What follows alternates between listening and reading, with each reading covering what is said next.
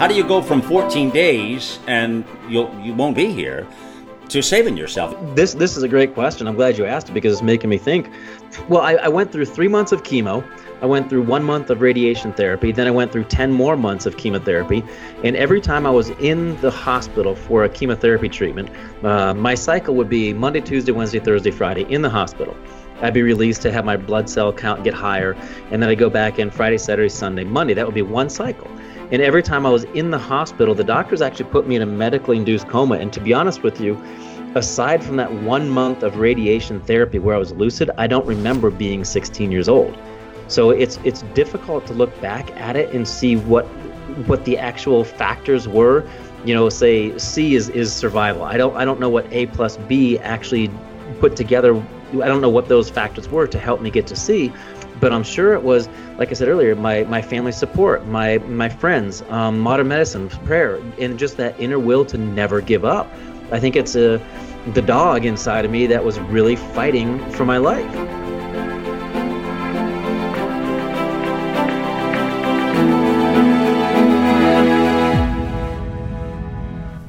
Knowing when to break through the boundaries of average to question the unquestionable is the sign of greatness. It's those moments when you get to the absurd stage that things truly get interesting. Well, the world is in need of a new generation of leaders who have the courage to break through the boundaries and question everything around them. Well, society is yearning for bold and enthusiastic women and men to provide the necessary leadership that will be required for the next leap forward. The journey to get to the brink can be unpredictable, but knowing you're at the brink, pure genius, my friends. Today, we are on the brink of greatness. So what's special about this, Kevin, and you know full well because you and I have talked about this gentleman. First of all, his name is Sean Swarner. I wrote initially about Sean, I've been writing about these brink of greatness stories for a few years now, before we started this show, Kevin, as you know, right? Yep, exactly. And Sean was one of the earlier ones I had written about. Back October 26, 2016, I had written about his, what I thought his journey, and I actually had a post up on the early, one of the first ones on the brink of greatness, and it's called Sean Swarner Goes from Cancer to 7 Summits. It was a very inspirational story, and somebody I thought, wow, this is a really unique guy, and people should know about this. People should know what he's doing and what he's been through, and it's amazing. So when we started talking about it, this is the first time we've actually gone back in time to get one of the early brink thinkers to come on and showcase, huh, Kevin? That's the reason. All of a sudden, I started reading through a lot of the stories you had posted, and I read Sean's, and I thought, absolutely. So luckily, I reached out, and Sean responded, and so that's why he's on the show. He's just got a great story and great inspiration, and he honestly believes that if you think you can do it, you can. Well, that's where it starts right there, and it really comes to a mindset. I tell you folks all the time out there, it is about a mindset. It really is mind-controlled. What we tell ourselves we can or cannot do is absolutely true, in fact. This is why people do unbelievable things from time to time. You say, wow, did they really do that? Yeah, they really did that. So, Sean Swarner, welcome to the brink of greatness, sir. I really appreciate it, and I don't even... I'm a professional keynote speaker for a living, and I don't even know what to say after that intro. I'm flattered. Thank you. Oh, that's great. That's cool, man. So, yeah, no, I know you. I'd love to see you speak one time as well, but I know you've got a lot of different things I want to dive into. But here's the thing. Let's bring it back to when you were just really a teenager, young guy. You'll tell us that in a moment here, but when you first, you were diagnosed with cancer not once, but twice, and not just casual cancer. This was cancer that was going to take you out. It was cancer that you were told you had days left to live. And as a young boy, we see the pictures and what had happened, and it's an unbelievable moment. So where the brink starts is at that impossible moment all the way back. Can you bring us back to the very first time, please? Oh, for sure. And kind of tongue-in-cheek, you said that I was diagnosed with 2 terminal cancers. Apparently, I'm an overachiever. I like challenges for some reason. You are. So let's go back to when I was 13 years old in 1988, okay. And I was just the same as all my friends. You know, we were running around the city, I guess the town at that point, because I grew up in a small town in Willard, Ohio, population 5,000. So I was just your typical Midwest boy, chasing girls, collecting baseball cards, having a great time with my life. And one day I was playing basketball right after lunch at school as an 8th grader, and I remember coming down and something like this audible snap happened to my knee, and it's almost like you're eating Thanksgiving dinner and you're ripping away the tendons and ligaments and muscle from the knee, and that's kind of what it sounded like. I mean, it's kind of disgusting to describe, but that's what it sounded like. Mm-hmm. And next thing I know, I'm being treated for pneumonia. Unfortunately, fast forward a little bit, I was diagnosed with advanced stage 4 Hodgkin's lymphoma, and as a 13-year-old, I was given 3 months to live. So, I wasn't getting any better. Obviously, initially when I was diagnosed as having pneumonia, because you can't cure you can't cure cancer by sucking on a nebulizer. Yeah. So they started chemotherapy, and I gained 60, 70 pounds. And I remember one day I was just sitting on the edge of my bed. And you know how sometimes you lift your feet up to use that momentum, the counterweight to pull yourself up out of bed. I did that, and as I was doing that, I remember looking off to my left side and seeing where my pillow was. It was just now covered in hair. And I ran to the bathroom and I looked in the mirror and kept thinking to myself, maybe I can comb it over, maybe I can do something to help it from falling out. But I knew it was inevitable. My hair was falling out at that point, and I got into the shower, and it was just this odd feeling that the water wasn't hitting my hair anymore. It was just hitting my scalp. And here I am, 13 years old. I'm collapsed on the bottom of the shower floor, thinking of what my friends are doing that morning, getting ready for school. And the perspective that they had, because mine was changing.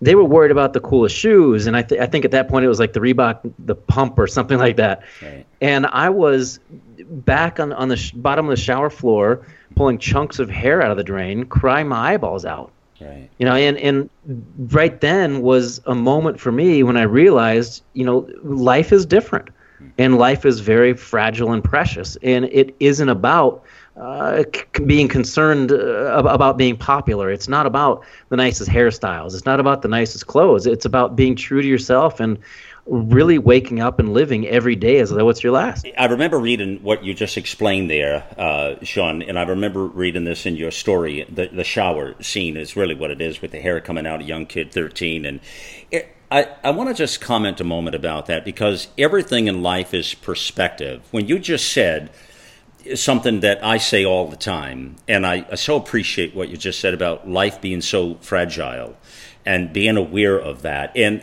there's something about that. I just want people to understand that one of the things, my famous line probably I say all the time, Sean, is life is a gift.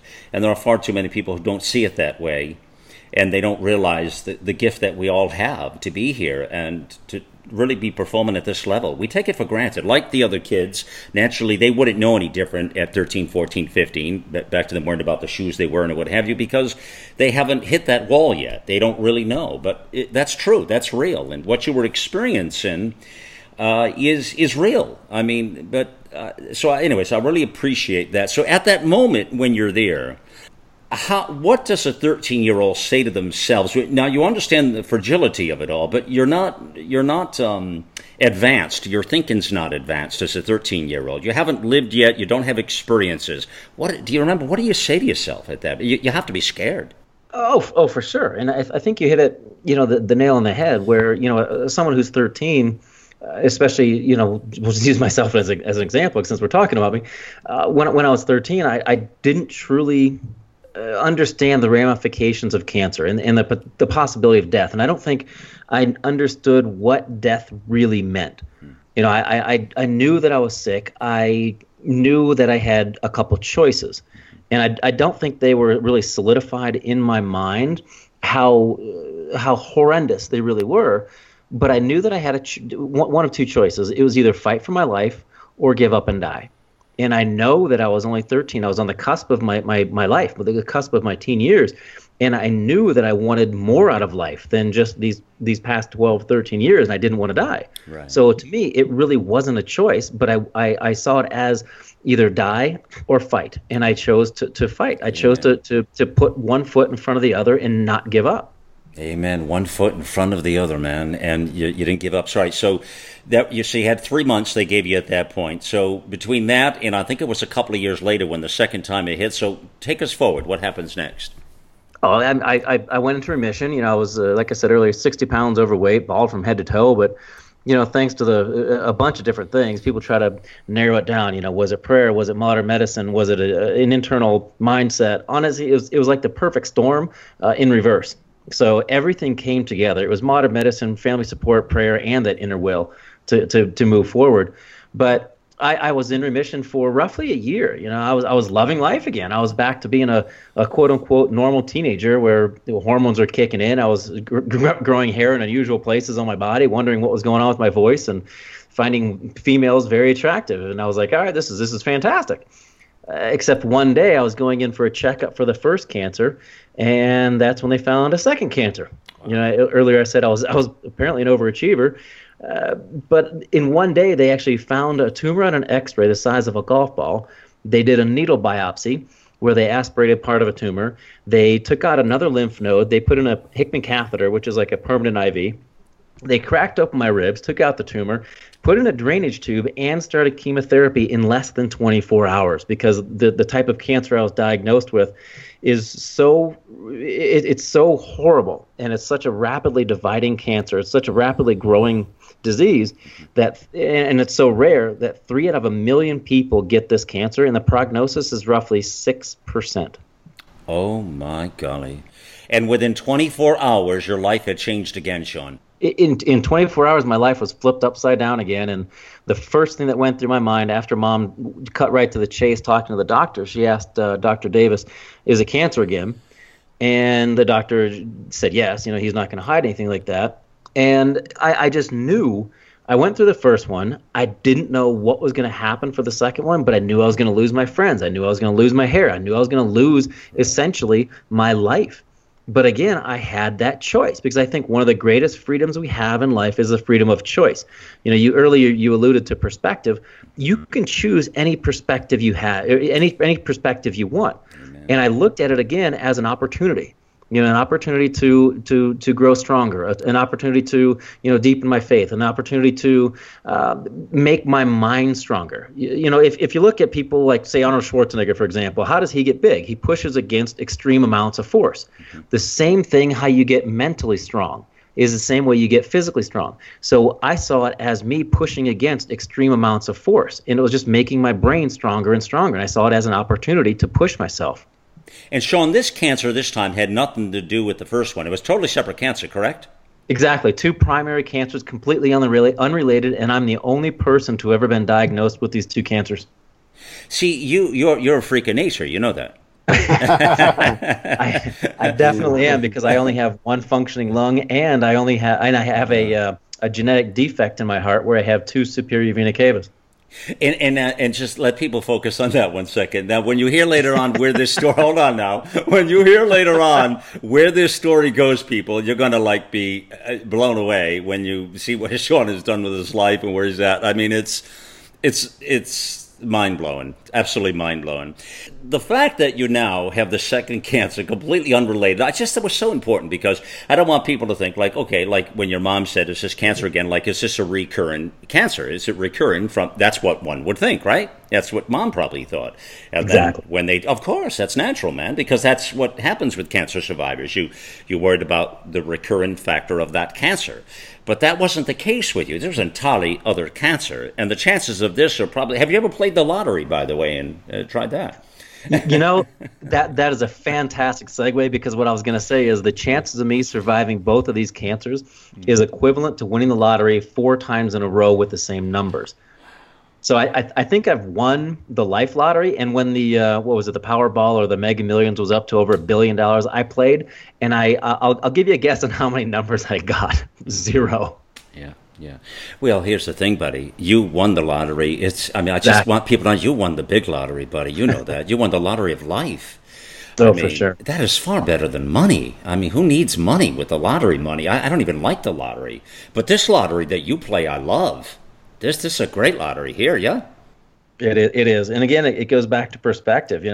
I could have come out on the other side of the cancer and thought to myself, I hate the world and look what I had to go through. But I see it as, honestly, going through those two cancers was probably the worst thing that's ever happened to me. But in that same breath, I'm going to say it's also the best thing that's ever happened to me based on the perspective that I choose to have. Yeah, that is so important what you just say there. I want everybody to grab on to what Sean just said, man. That is so important. See, this would be the worst thing that could ever happen to anybody. Like Sean, so you diagnosed with major cancer twice, you're going to die. And the second time, by the way, they gave you how long to live? What's the second time? 14 days to live. I knew it was days, and I remember how many. 14 days, buddy. I mean, 14 days. So Yeah. this is a very aggressive cancer we're talking about here. Tremendously aggressive. In fact, they wanted to put me in hospice, and the hospital wanted me to put together a living will. And being a teen, I looked at my mom and I just kind of jokingly said, "Well, isn't my brother going to get my hand-me-downs anyhow? So what's the point?" Exactly. Who needs it, right? I mean, whatever. Yeah, I just don't know what you do if you're a kid and you're 16, and they're telling you 14 days from now you won't be here. I mean, I couldn't imagine what would be going through my mind. Like, even if that happened to me today, I'd probably be just stunned. Yeah. I think it's two things. You'd be amazed at what you can do when you're in a certain situation where you have to do something. And then the second one is, if you were in that situation, you would find a way to survive. You would find a way out. You would find a way to make yourself comfortable, because I think that's what all humans want. They want to be comfortable, they want to be safe, they want to be loved, et cetera, et cetera. But you'd be amazed at what you're capable of doing once you're in a certain situation like that. Well, okay, but you say that now. But now I'm wondering, now here's where my mind goes, Sean, but I wonder how many people, I mean, I don't know what the percentages are here, but when you say what you say, it's not always that easy. I mean, so what I'm saying is, I wonder how many people would succumb, because, suicide's a problem, other things are a problem, people fail at things sometimes, and that's an important part of this Brink story. It's not guaranteed success is what I'm saying, you know what I mean? You're absolutely right, but here's the thing too. Human beings are a representation of our repetition, meaning whatever we do every day represents who we are and how our brains think. So I wake up every morning and tell myself the first thought I have is, no matter what happens today, today's the best day ever. How many people out there listening, the first thing they do, they start thinking about the day, oh, I have to do this, I need to do that, I should do this. You're beginning your day on a negative note. Most people even turn on the news and they're bombarded with negativity. Why wouldn't you start off, when you have that choice, why wouldn't you start off your day on a positive note? Why wouldn't you slowly make those micro changes throughout your day and develop patterns of positivity as opposed to negativity? I wonder, have you ever thought of this, Sean? And I don't mean to take from what we're talking, but I got to ask you this. What about people who sometimes get a disease, who get a cancer, who have a problem, and they have the will to live, they really want to live, but it doesn't happen? Like, they're taken out by their disease. I mean, is that God's prayer there? Is that just the way it is? Or do you know what I'm saying? Or I know exactly what you're saying, because everywhere I go, be it on vacation, when I give a presentation, or on an expedition, I do my best to go visit local hospitals and visit with some cancer patients. And I can't tell you how many times I've been in touch with people, and via email, and I'll be talking to, say, Johnny from Sydney, and an email back and forth, probably twice or three times a week, and then all of a sudden there's silence. And in the back of my mind, I'm praying that it's not what I think it is. But then a couple weeks later, I actually got an email from his mom saying that he passed away. But while he was alive, he said that I was his hero and that he wanted to be just like me when he grew up, and to not be sad that he passed away, but to be happy that I gave him hope for the time that he was alive. So another young girl I was visiting, I think she was in South Carolina at a hospital. We were talking about, what you want to be when you grow up. And I asked her, well, what do you want to be when you grow up? And I'm going to get emotional just talking about it because it's such a powerful story. But I asked her, what do you want to be when you grow up? She looked at me, she said, I want to be an angel. In going back to, what you said earlier, it could be God's will. It could be, so many different things. And it's just one of those unknowns that I don't think we'll ever be able to understand. That's well said. No, thank you for saying that. The unknown and God's will, because that's kind of where I'm at, Sean. I'm in this mix. I try to understand that and understand God's will they were talking about, and sometimes what's inevitable, and also our mindsets and our drive. And sometimes you meet people, like you're just speaking about these couple of people, who impact life in a big way. They have the will, they want to do X, but sometimes the cards don't play out that way. And I write about a lot of those people, and I see their lives. And there's a bigger force here, obviously, that's at play, very clearly. Right, but it is important to realize that life is just a short journey. Mm-hmm. Right, I believe that there's the eternities, there's life after death. Mm-hmm. And everything that you do in this life actually comes with you. So your personality, your thoughts, your beliefs, your drive. So those folks who have passed away, they're still around as a spirit, and so there is a life that they haven't finished, and this life is so short. But the life to come is forever. So he was at the question everything stage for sure, and I'm sure, Sean, you would agree to that. You would question in how come, why me as a kid. I mean, I'm sure you did all that, right? At 13, 16, you had to be. Yeah. Oh, for sure. I mean, it definitely went through my mind, and I finally got to a point where, it was me, and asking those questions, why me, I may never know the answers. So the fact of the matter is, it is me, it was me, what am I going to do about it? Amen.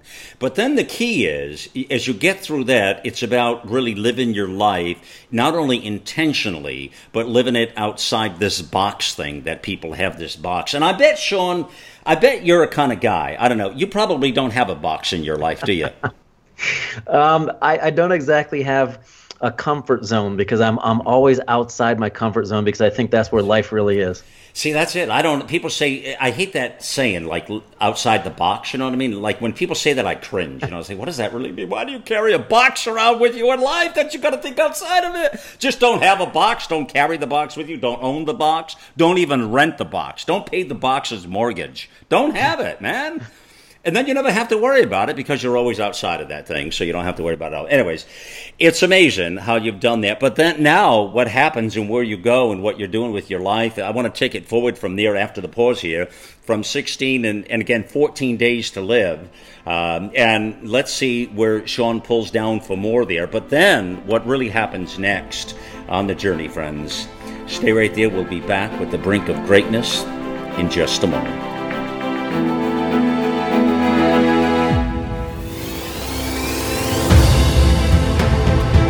The goal is to deliver a message of truth, inspiration, and hope to the world, to unite people from all backgrounds and beliefs in an effort to advance humanity. News blogs, informative podcasts, and entertaining videos. It's AmericaOutloud.com, where the conversation never ends, with 24/7 streaming on our free apps on both Android and Apple. Welcome to the new era in communications, America Out Loud Talk Radio.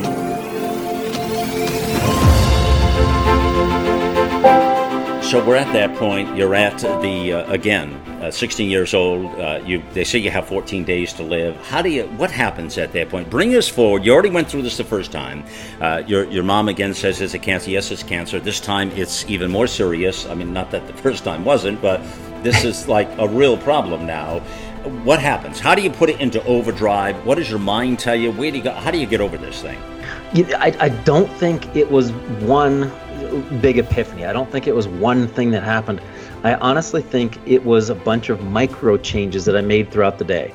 As I said earlier, I think human beings are a product of repetition, and I chose to see things in a positive way. I chose to do something every day, and with the idea also, this is great, the idea that consistency is more important than intensity. I wanted to be consistent on my thoughts. I wanted to be consistent on, what I was doing each day, eating healthy, making conscious choices, not just going with the flow and hoping everything's going to be okay. Yes, I do believe in the power of the mindset, but I do not believe in what I've dubbed the magic feather syndrome. Dumbo holds onto the magic feather and he hopes to fly, and all of a sudden he does. You have to put the work into it, and you have to change who you are now to be who you want to become. And that's what I did. I started at 16 years old, and I started changing little things throughout the day to make big changes in the future. But what did the doctor say saved you at that point? How do you go from 14 days and you won't be here to saving yourself? I mean, I hear you, all the changes and the incremental changes and things that happen, but what happened that saved you? This is a great question. I'm glad you asked it because it's making me think. Well, I went through 3 months of chemo. I went through 1 month of radiation therapy. Then I went through 10 more months of chemotherapy. And every time I was in the hospital for a chemotherapy treatment, my cycle would be Monday, Tuesday, Wednesday, Thursday, Friday in the hospital.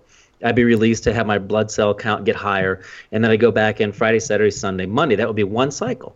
And every time I was in the hospital, the doctors actually put me in a medically induced coma. And to be honest with you, aside from that 1 month of radiation therapy where I was lucid, I don't remember being 16 years old. So it's difficult to look back at it and see what the actual factors were. Say C is survival. I don't know what A plus B actually put together. I don't know what those factors were to help me get to C, but I'm sure it was, like I said earlier, my family support, my friends, modern medicine, prayer, and just that inner will to never give up. I think it's the dog inside of me that was really fighting for my life. So even though the doctors gave you 14 days, obviously you never gave up on yourself. Obviously your mom never gave up on you, but the doctors didn't either. Or sometimes, I ask that because sometimes they do. Sometimes they don't because they think it's inevitable. The doctor that I had, Dr. Davis, did not, but they, like I said, they wanted to put me in hospice and they wanted to give up on me. But I think it also goes back to the analogy of whether you think it's possible or not, you're absolutely right. Whether you think you can or you can't, you're absolutely right. So I think one of the biggest mindsets that I had, one of the key factors that I had was I was not focused on not dying. I was focused on living. Wow, that's so cool, man. This was about what year the second time? It was about 2000? Actually, 91. I think 91, 92.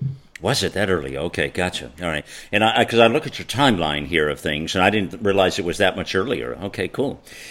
So from there then, so you get through that chapter. And so now you're, what, 16, 17? I assume 17, I guess? Or Pretty much, yeah. I was 17, then 18. I was in full remission, and then I decided to go to college and turn into Belushi from Animal House to relive my high school years.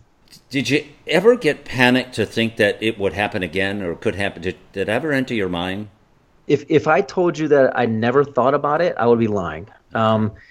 Even now, I go in once a year for a checkup, just my annual checkup, and it still bothers me. And I tell my friends, look, I'm going to be a different person, or I'm going to be a recluse for a couple of days until I get my results back. And even deep inside, I know I'm going to be okay. I've been in remission now for over 25 years, and like you said earlier, they gave me 14 days to live, so I'm way out of it.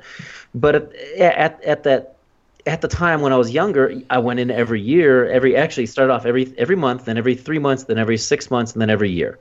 And every time I went in, they drew the blood, they did the CAT scan, they did whatever tests they had to do. Of course, I was scared. But again, it wasn't what I was focused on. I didn't let it eat up my psyche. I didn't let it eat up my thoughts. I didn't let it eat up my mind. Because I always had a choice on what I wanted to focus on. Let's talk about the point of impact now, which you've had a couple of points of impact here, clearly. But now you're at this age where you're in the college point, you've come through this major point of impact of surviving the second cancer. What I'm wondering is, and that was really kind of the absurd moment for you to get it the second time and be as serious as it was and get 14 days and be able to get through all that, make the adjustments in life. How do you take it from that standpoint right there and then start to live this new life? Because you created a whole other dimension. And talk about the first thing you were going to do. Was it Mountain Kilimanjaro, or was it what was it? What Everest. Was the first one? It was Everest. I decided I wanted to scream from the rooftops of the world, hope. So Mount Everest was the first mountain you did. You sound just like my parents. I remember my dad specifically saying, "We didn't get you through 2 cancers to go kill yourself on a hunk of rock and ice." I was like, "That's what your dad said." Oh man, I could see Dad saying that, man. Yeah. Oh wow. So Sean's box, there is no box. It's 27,000 feet high. That's his box. But he does Mount Everest, Kevin. Mount Everest. I mean, he doesn't pick a hill in the neighborhood. You know what I mean? Come on, you know. That's right. Let's go to the big hill, right? We'll do the big hill. So tell us about that. I tell you what, I don't want to say nothing for the next few minutes. I want listeners to hear what that was like. Tell us what the preparation was like. Bring us to Mount Everest, please. Well, for people who don't know, it's 29,035 feet high. So it's the highest mountain in the world. And next time you hop in a pressurized tin can with wings and you hear the pilot come over the announcement system and say, you know, we reached our cruising altitude of 29,000 feet. Look out the window and up 35 more feet. I mean, Everest is at an altitude where jumbo jets level off and fly. You know, just let that sink in for a second. And I'm actually attempting to do this with half my lung capacity. So I'm attempting to do it with one lung, which I was told is physiologically impossible. But I was studying, backtrack a little bit, I was studying for my master's and my doctorate. I was going to be a psychologist for cancer patients when I took a look back at my life and realized that I hadn't dealt with the issues that I had myself. I didn't really look at what cancer meant for me, but I did know that life was too precious and short, and I literally wanted to give people something I never had, which is hope, because I think the human body can live for roughly 30 days without food. The human condition can sustain itself for about 3 days without water, but no human alive can live for more than 30 seconds without hope. And I wanted to use Mount Everest as basically a 29,000-foot platform to scream hope and give something back to the cancer community. Yeah. I wrote that in the piece I wrote about you back in 2016. I wrote that in there. The human condition can sustain itself for roughly 3 days without water, but no human alive can live for more than 30 seconds without hope. Exactly. And it's absolutely true, because once you lose hope, you lose everything. And I wanted to use Everest as a literal platform to give back to the cancer community and now others, to show them that if you believe in something and if you can see yourself doing it and you put in the time, the effort, you can make anything happen. You know, it's along the analogy of it always seems impossible until it's done. Right, sure. Well, this was impossible, obviously, but you made it possible. So, with Mount Everest, what's the training like prior to I mean, you got one lung now. You had the heart deal. You had the cancer twice, and now you're going to climb Mount Everest. Okay. You might as well just taken a spaceship and tried Mars. Maybe that would have worked. Right. I know Elon Musk was looking for some characters. Yeah, except that's a one-way trip. Exactly. You're no fool, right, buddy? Exactly. I'm no fool. I ain't doing that. I know. I get a kick out of that with these people, Elon, and that. Yeah, well, I'll jump on a spaceship and we'll go on a journey of life. Yeah, journey of death. Anyways, so. Let's be positive now. Come on. Yeah. How long's the I love it. I'm positive it's a one-way trip. I thought you're just killing me. Yeah, I love it. So how long does the training go to Mount Everest? How long do you train for that? And how do you train for that? Well, normally people train for years to make it happen. I moved from Jacksonville, Florida, out here where I live now to Colorado. I lived in Estes Park, Colorado. And there's a mountain here called Long's Peak, which is 14,256 feet. And I would go and do that once a week with 100 pounds of rocks in my backpack. Oh, my dear. You're just a glutton for punishment, brother. You know, I've also done the Hawaii Ironman triathlon. And with that, I've also done a number of marathons and other things. And I take a group up Kilimanjaro every year as a fundraiser for the Cancer Climber Association. And I train so hard that I'm actually thankful the actual event comes around so I can stop training. So the mental clarity you get from something like this is probably unbelievable in the stratosphere, isn't it? you see things from a completely different perspective. And one thing when I come back from these trips that boggles my mind is I don't understand why there are so many people who are more concerned about what others think of them than what they think of themselves. Oh, golly, is that not true? Wow, man. So there's a lot of people in that position, my friend. The world's full of them, sadly. But we're trying to get through to them to get them to understand it doesn't matter what other people think about you. It doesn't matter at all, man, I don't know. I don't know why that is. I think people just tend to fall short in their own minds. Our minds they do a lot of damage to people, Sean. You know that, They, definitely. And here's the thing, too, for everybody listening. Who's the person you speak to most throughout the day? It's not your significant other. It's not your mom. It's not your dad. It's yourself. If you just pay attention to that internal dialogue and realize that most of the time, the majority of that is negative. Why would you be friends with someone who's that negative to you? You wouldn't. So why would you do it to yourself? If you pay attention to your conscious internal dialogue, you can catch those negative thoughts and you can turn it around into something positive. You can slowly, through micro changes, start changing your path in life into something more positive. Wow. Now, here's the challenge. What you just say there hits me straight on, head on. And here's the thing. Here I look at myself as an optimist, Mr. Positive, doing this, doing that, cool guy on campus, Sean, we're doing all kinds of stuff here, right? All right. And yet you say what you just say there. Now you got my mind thinking double time on myself, by the way.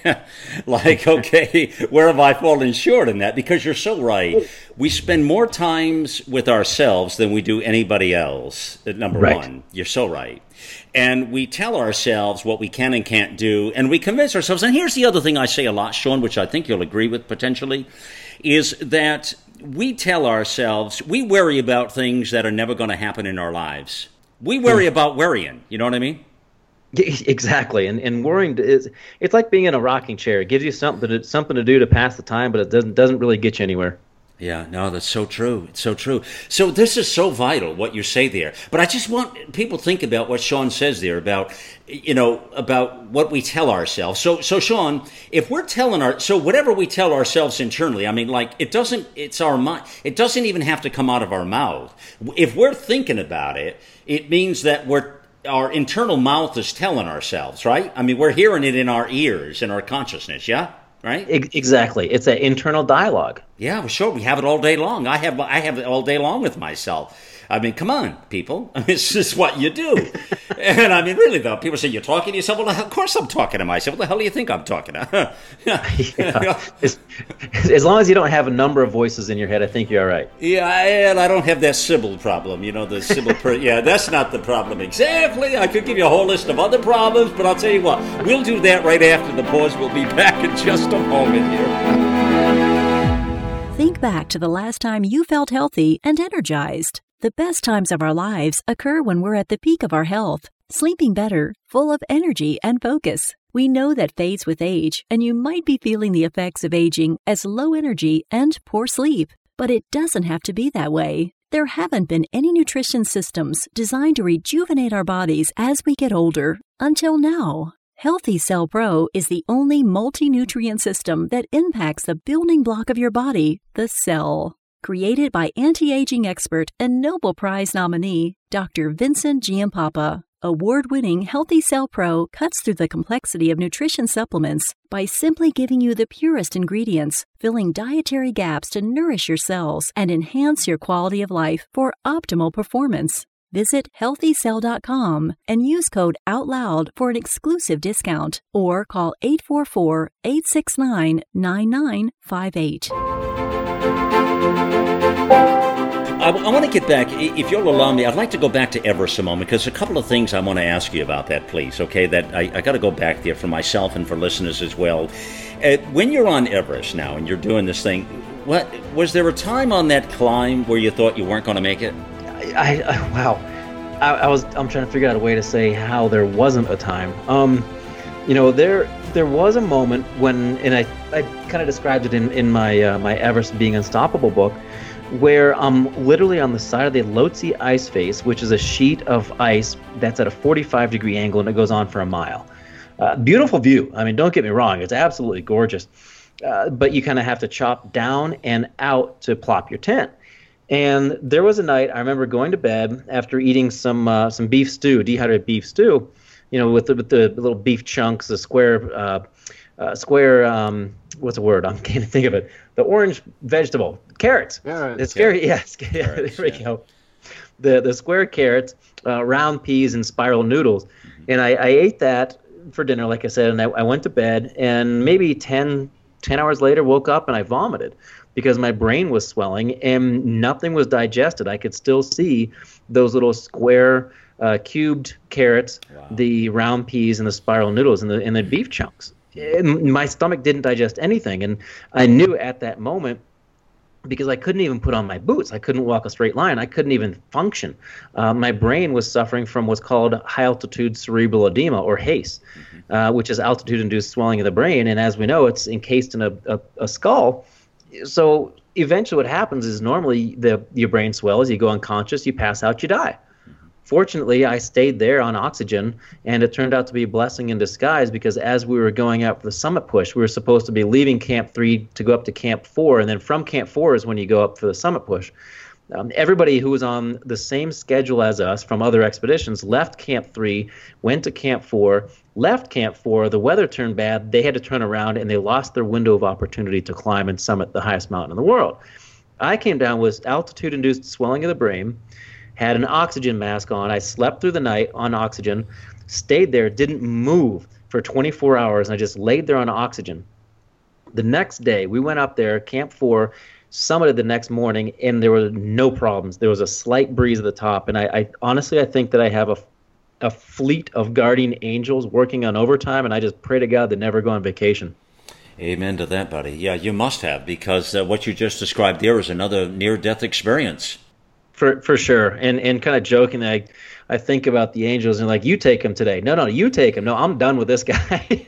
Yeah, right. This guy's hazardous to his health or something, man. All right, so I mean, you really think about it. You know, after the cancer things, and now, like your dad said, you're crazy. I mean, what are you doing here, man? And you're on Everest here. Yeah.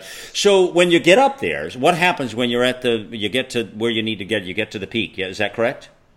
Exactly. Yeah. The very top of Mount Everest is I'm putting my hands out in front of me, maybe 2 feet, like a 2-foot circle. Okay. So it's incredibly small. But the first thing I did when I got up there, I collapsed to my knees and I took out a flag that I had in my chest pocket because it was close to my heart as a reminder of why I was on the mountain. And I unraveled this flag, and on the flag were names of people touched by cancer, hundreds and hundreds of people touched by cancer, which is my motivation, my inspiration, because if they're battling through what they're going through, I can tolerate the elements. And I want to inspire those people because they inspire me in return.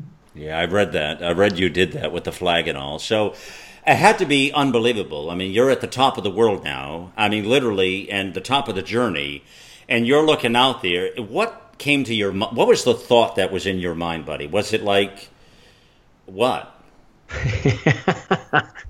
kind of jokingly, I was looking around and I had this thought of, holy crap, I have to go back down. Right? Could you get a helicopter to pick you up, maybe, or so? Yeah. I'm only halfway, so I have to get back down. But I think I was a blubbering little fool. I mean, I was like a baby crying. I was so emotionally overtaken by my emotions, and it was almost like I had every emotion that you could possibly imagine and exploded them all at once because I just made history. I was the first cancer survivor to ever set foot on top of the world, but all of those people were with me. So I read some of the names off, and I understood at that moment that cancer is not a death sentence. It's a word. Again, it's a word, not a sentence, but it's also a family disease. It's not an individual disease. And I thought of all the people who are caretakers, all the people who have gone through this disease with someone. And it's a global epidemic now. And I was just overtaken by these emotions of people who are fighting for their lives. And it was unbelievable. Wow. I mean, it's I can feel it. I mean, I can feel it, and I can feel you up there, and I want to experience that with you in this moment, to have listeners experience that with you, you know? You're at the top of this thing after everything you've been through, and approximately how old are you at that point, by the way? 27. 27 years old. There you are. 27. Think about that, people. Everything you've been through in life. Now you're 27. You're there. So now you go from there. Let's move it, because you're doing so much now. But now, so you've climbed Tell me about the peaks, and you go. Do I understand, if I read, and correct me on this, because I'm not. Do you have one more to climb somewhere? Is that correct, or am I wrong? I do not. That's what True North is about. I actually completed what's called the Explorers Grand Slam, which, and personally, I think it sounds like a Denny's breakfast platter, but I didn't name it. It's the highest mountain on every continent, which is called the Seven Summits, and then skiing to both the North and South Poles. And I made it to the North Pole in April of 2017. That's the one I knew you hadn't done yet when I wrote about you. That's the one right there. But you've done that since then. Exactly, and that's what True North covers. It covers that expedition. And like I said, the workshop somehow made 80 below look tolerable, but in that same breath, it was beautiful. It was 80 below, 90% humidity. We could hear the cracking of the ice below us, so that sometimes it broke open.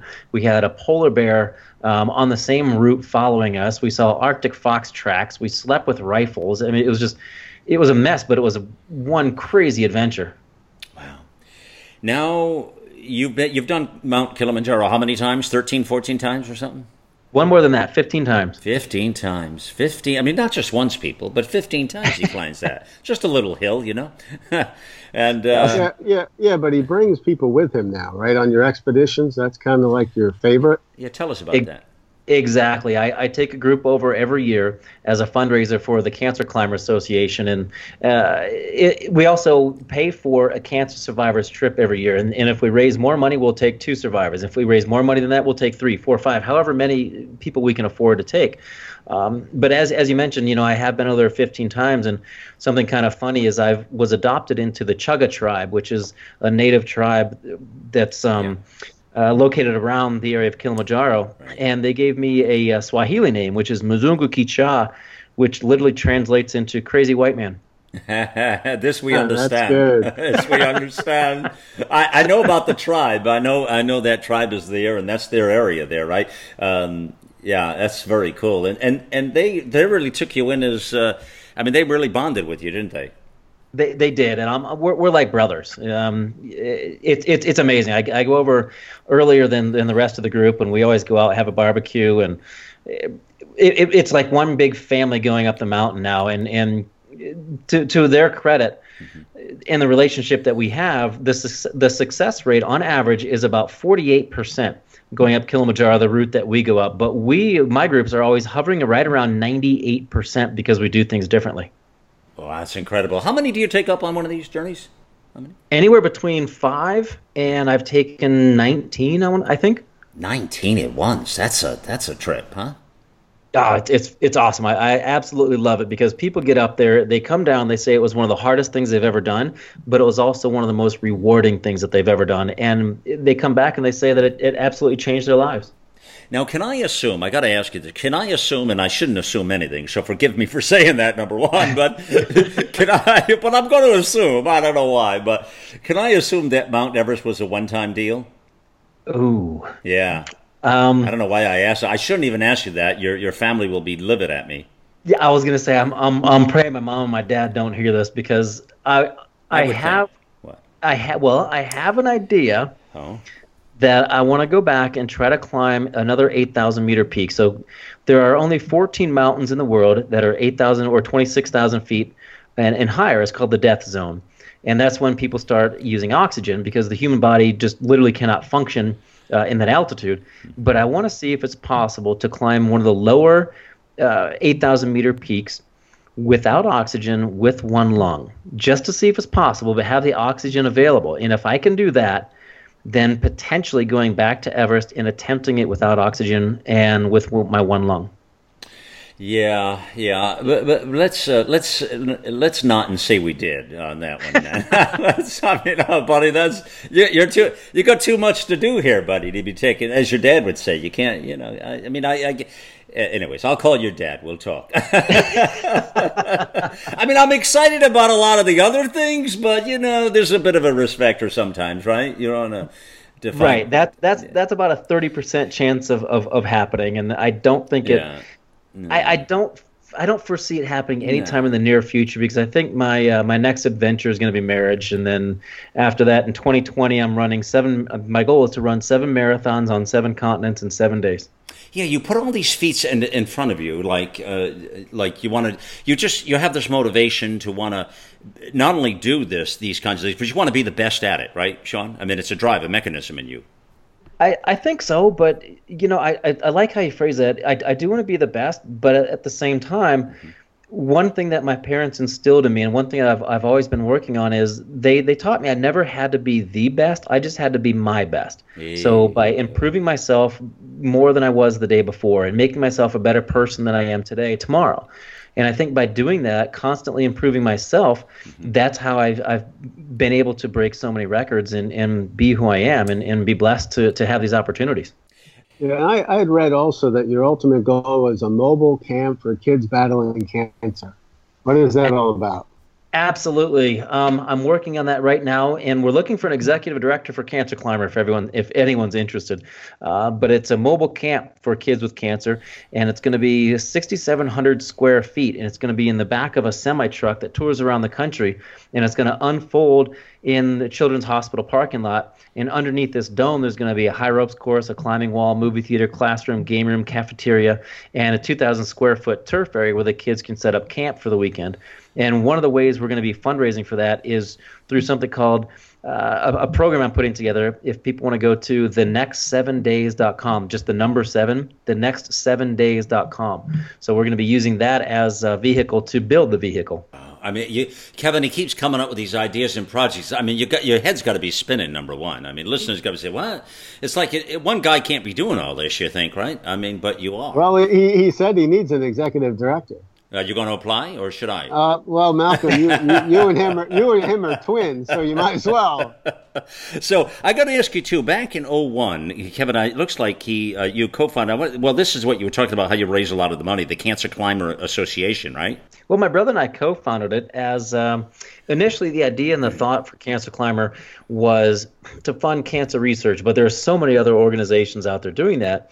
Then we wanted to do something here, something now, something to make a difference in the people's lives, as opposed to waiting for the money to get down the pipeline and help with research.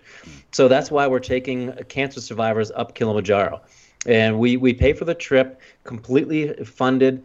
We just ask that they share their survivorship story with patients that they can go visit in hospitals as well. So it's kind of paying it forward. Whatever we raised this past year goes to support a cancer survivors trip next year. And then we keep paying it forward until we can hopefully take 6 to 10 survivors every year. And we're also putting together a trip to Everest Base Camp in October next year along the same lines and with that same template of helping people and showing them what's possible, because then they start believing in themselves and it starts to spread like wildfire. It's like this energy when you're with someone and you get nervous, the other person gets nervous, or if you get happy, the other person gets happy. But if you're full of hope, you're going to do the same thing. You're going to walk into a room and light up the room and change people's lives. I love it. So is the survivors, are they young kids, teenagers like yourself when you went through cancer, or is it any age, or how does that work? Any age. This year we had a guy named Jay Michael. He's from Houston, and he just graduated college. And then we've also had some people who are survivors who were up in their 50s. You know, Sean, in this world that we live in right now, and Kevin knows full well because he and I talk about it, but, you know, with all the hatred out there and the vitriol and the negative, and I don't do the negative thing. I hate negative energy. I prefer to hang with positive people. Everybody, I want to encourage you to do that. Look around and look at the 7 people you hang with or you talk to on a daily basis, including yourself, and make sure they're all positive, you know. If not, you're going to become a product of that is the problem. So you want to make some adjustments in your life. So many people out there don't realize that they have it within themselves to change their lives. And I encourage people to picture themselves in the future with everything that they have. You know, their life's perfect, their relationships, whatever that looks like, their money, whatever that looks like, the car, house, whatever that might be. Knowing that you can't change anything outside of you, what qualities within yourself are different in that person in the future? I think that's like the $1 million question that I ask myself every morning I wake up to. Is it, are you more confident? Are you more humble? Right. Are you, whatever those values are, what is different in you to make that happen? And I think that's where it started when I was back at 13 and 16 years old, looking at how I wanted to live my life and what was different. Yes, the cancer was gone, but I was also more confident. I was also stronger. So if people can look at themselves and start with the man in the mirror, to quote Michael Jackson, I suppose, start with the man in the mirror and ask yourselves, if you could wake up tomorrow and see and have everything that you want to be perfect, what changed in you to make that happen? I think people need to realize that's where the change begins, and that's where it should happen. And Sean, remember that you're right. Everything you say there is spot on, but it really is this drive and this mechanism in all of us to do exactly that and to reach higher. The world is full of incredible stories, and the world is full of, there's some really cool stories out there, and people, and I think, Sean, on the planet, I always say there are a lot of people doing amazing things. You just don't catch it on the 6 o'clock news, you know what I mean? Absolutely. Yeah. And we need to showcase that here. That's what the Brink of Greatness is all about. It's to really, I love this because it's all about the best of humanity. And it is about reaching higher. You're so right in the things we can do. And one other thing, Sean, everything you just laid out there was perfect within that. And I want to remind, it's sort of like Zig Ziglar when he says, be, do, have. You got to be, do, have. So if you're going to get there, you got to be today who you're going to be down the road as well. You always got to be true to yourself, right? Exactly. Yeah. Be who you are. Keep those values close to your heart, and don't stray from them just because somebody else wants you to. Pay attention to those other 7 people potentially other 6 people, yourself included, those 7 people, excuse me, that you talk to throughout the day, and pay attention to what you're doing consciously, not just float through life. Absolutely, yeah. Well, listen, friends, we'll put all the contact points and websites and links and things and on the post. It'll be on thebrinkofgreatness.com, but it will also be on AmericaOutloud.com. Now remember, the show always plays Saturday and Sunday at 9 a.m. Eastern Standard Time. You can hear it anywhere in the world. Clearly, you can hear it on iHeartRadio, or you can hear it on our apps on Android or Apple or a media player. Or there's about 50 networks you can catch us on. Then it goes to podcast, and you can catch it on Mondays. Every Monday we have the show that played of the weekend goes to podcast. You can catch it there. Sean's books and all of his things, we'll make sure they're all in the bookstore at America Out Loud, and they'll all connect to Amazon and easy click through, so you can get his books and read the stories and really become more familiar with everything you're doing.